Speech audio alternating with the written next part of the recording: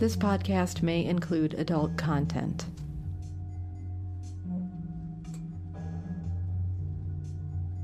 Welcome to Bound Off, a literary audio broadcast. In this edition, we have two stories, Down There by Jenny Arnold and New Carpet by Andrew Dugas. We've started our third year of podcasting short stories, and we love to hear from our listeners. Follow the link at boundoff.com to our news blog, where you can leave comments and find us on Facebook and MySpace. We're always looking for new stories to read out loud. Writers can find our submission guidelines on our website, too. While you're there, you can purchase books by our contributors at the Bound Off bookstore. Down There, written and read by Jenny Arnold. Listening time, 2 minutes, 30 seconds. Down There by Jenny Arnold. Hubert had an earthworm down there. Not figuratively. Some pimple-faced kid on an early sexual exploit ridiculed by a tittering Sheila or Maureen. "Oh, Hubert, it's so skinny it looks like an earthworm." But, quite literally, Hubert was endowed with an earthworm down there. He fastened a homemade jockstrap with a dirt-filled Dixie cup to contain it, and it would wriggle and tunnel and worm around all day in his pants. The Dixie cup, though, was constrictive, and so sometimes at night or on his days off, Hubert would remove his trousers and jock and climb into a dumpster in the alley behind his house. Earthworms do well with garbage. Hubert's was no exception. Hubert fell in love with an old Folgers can filled with used coffee grounds. There's a lot to be said for pheromones and fresh-brewed aromas, and from the moment Hubert's earthworm sought out the Folgers can in the dumpster, Hubert was head over heels. He named the Folgers can Bernice and brought her home. "I hope you don't think we are moving too fast," he said, but Bernice gave no sign of second thoughts. Hubert mounted Bernice on a pool cue planted in a cement-filled milk jug. On weekends they would bus to the coast. The sea air did wonders for Bernice, keeping her moist and in good spirits. Sometimes the bus driver or coastal picnickers would make snide comments, but Hubert always kept a level head. "Some day people will thank us, Bernice," he'd say, "for being brave enough to live our lives without shame." And it was true. One day people would hold rallies and parades. People with anatomies of centipedes and ladybugs and scarabs alike. People in love with coal piles and salt flats and peat garden beds. And somewhere Hubert would be buried near the coast. His beloved Bernice poured over him. His earthworm wriggled free, helping him to decompose, helping Hubert and Bernice to fertilize the earth so the whole beautiful thing could start all over again. Jenny lives in Green Bay, Wisconsin, where she works in a bookstore. She has stories forthcoming in Versal and the Sheep's Head Review. New Carpet, written and read by Andrew Dugas. Listening time, 10 minutes, 45 seconds. New Carpet by Andrew Dugas. The American stepped out into the tropical evening, muted traffic sounds coming through the trim foliage. Está demorando. It's taking a long time. How curious that the thought arrived first in Portuguese. Perhaps, after so many years, he was finally becoming Brazilian. He strolled around the garden, a patch of faux jungle fronting his apartment building. Big leafy plants, flowering shrubs, and tufts of bamboo surrounded a small patio with stone benches and a fountain. He plucked a ripe blossom from a branch and held it close to his nose, drawing in a sweet perfume. "Senor Charles?" Antonio, the doorman, called in Portuguese from the main entrance. "Won't you be going up?" Antonio filled the doorway in his blue shirt and carefully pressed plants, his thick arms crossed like a bouncer. "No, Antonio. The carpet installers haven't finished yet. Even then, it will be perhaps 2 or 3 days before the fumes from the glue—" Charles searched for the right word. "Dissipate." Why, then, is it Senor waiting? The respectful third person, somehow mocking. Does he know? They might steal something. You never can tell. Charles ambled back toward the entrance. Antonio's bulk blocked the way, but after a moment he moved aside, letting Charles pass. And Dona Hita? Charles' young wife. Charles looked back at him. Have you seen Dona Hita today? The doorman looked at him for a moment and shrugged. I've only been here a short time. Of course. Dona Hita is traveling, visiting her mother.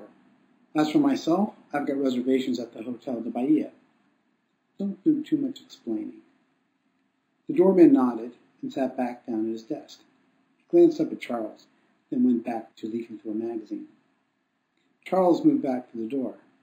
Antonio made no motion to press the buzzer, so he pressed it himself and stepped back outside. Looking back at Antonio through the glass, Charles could glimpse the 2 strands of candomblé beads around his neck, one red, the other white, signifying his patron saint, his Orisha, not really a saint, but an African god from the religion brought over with the slaves and later camouflaged with Catholic counterparts, camouflage being the secret of survival. Charles knew Antonia participated in the ceremonies at the Tejero, where priestesses, the Baianas, in their traditional white dresses, rolled themselves into ecstasies until the Orishas descended into their bodies, speaking through them and puffing on cigars. Outside the temple, he had seen Antonio practicing capoeira, kicking and slashing at sparring partners while standing upside down with one arm, a martial art camouflaged as dancing, the dancers' bodies wrapped with muscle like steel cables. He poked a finger into his own doughy belly and lit another cigarette. There were some things here he would never understand, but that only made him feel more Brazilian. Truthfully accepting the incomprehensible was very Brazilian indeed. He had come to Bahia to work for a British engineering firm. Everyone he knew, the foreigners anyway, were British, and he found Briticisms creeping into his speech, beginning sentences with so, and ending them with then. So, it's all over then. So, his wife's having an affair then. So, let's have another drink then. During his last trip to the States, 2 years earlier for his mother's funeral, he'd found his English clumsy at times. People would give him a strange look when he said the simplest of things, ordering a drink in a restaurant, as if he were saying the right words, but somehow not speaking quite correctly. It was the same look his maid gave him when he spoke Portuguese. He thought about her now, Maria, a chocolate-skinned girl with dark and penetrating eyes.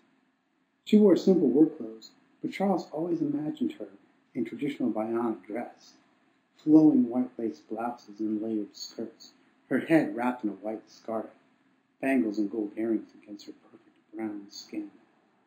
In reality, she was a simple farm girl from the interior with strange country ways, preferring a simple mattress on the floor to a real bed, cold showers to hot ones. She spoke an impenetrable dialect with the other maids and sang low, hypnotic melodies while she worked. He had given her the day off because of the carpet installers. Dona Hita had wanted to fire her. He remembered when she first brought it up. He didn't want to think about that day, but that was when everything started. It was one of those brilliant days, preluding summer. He was coming around by the lighthouse, taking the scenic drive home, when he spotted the red Volkswagen Golf, his present to his wife on her 25th birthday just the month before. Inside the car, he recognized a silhouette of a blow-dry black mane. In the passenger seat was the second silhouette, a young man with dreadlocks. They were kissing. Had that only been last week? It felt like centuries ago. It felt like this afternoon. He had kept driving. He stopped for a quick beer at a sidewalk place, giving her time to get home. She was fighting with Maria about the laundry when he let himself in. Later that night, Hita said she wanted to fire Maria. He argued that she was pleasant enough, that trustworthy maids were hard to come by. Rita snapped her fingers. She could find a better girl like that in her hometown in the interior. Wasn't that where she found Maria? And besides, She was overdue for a visit to her mother and her sisters. A week's trip. Just a week or more. Her hand on his cheek. He lit another cigarette. His holding pattern had brought him back inside the glass lobby. A distant radio playing reggae drums, the flick-flick of Antonio turning the magazine pages. Charles caught a glimpse of the doorman's reflection in the glass partition. He was looking back at him, his expression blank. Wait, was he smirking? Even the fucking doorman knows. Was she banging him too? No, he told himself, holding on to his self-control, letting the sudden wave of anger wash away. Maria had probably told him. These people had their own intelligence network. Impenetrable. The house phone on Antonio's desk buzzed, and he answered. Senor Charles, they are coming down now. Charles walked down the ramp into the white fluorescent parking garage, nodding to the attendant as he passed. 2 white VW vans were backed up to the service elevators. Blue-clad workers were closing the side doors. Carlinos, in a white press shirt and jeans, was leaning against the driver's door of the closer van.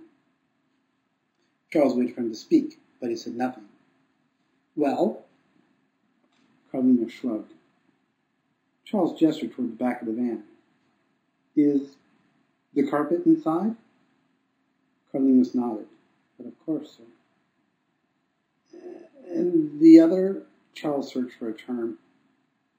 In the other van. Was there any diff? Carlinos silenced him with a raised palm.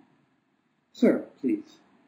Surely a gentleman, so refined as yourself, cannot be interested in the boring details of a simple carpet installation. A little glue, a little effort, and in a short time you'll have forgotten that there had ever been another carpet. Charles wanted more. I see. So then... Again the raised palm. Please, sir, you really must concern yourself with other matters. You are still healthy and can enjoy life. You certainly have the mind to do so. You have a wonderful apartment with a beautiful view. Surely there are other things more demanding of your concern. One of the assistants shouted something and slapped the top of the van.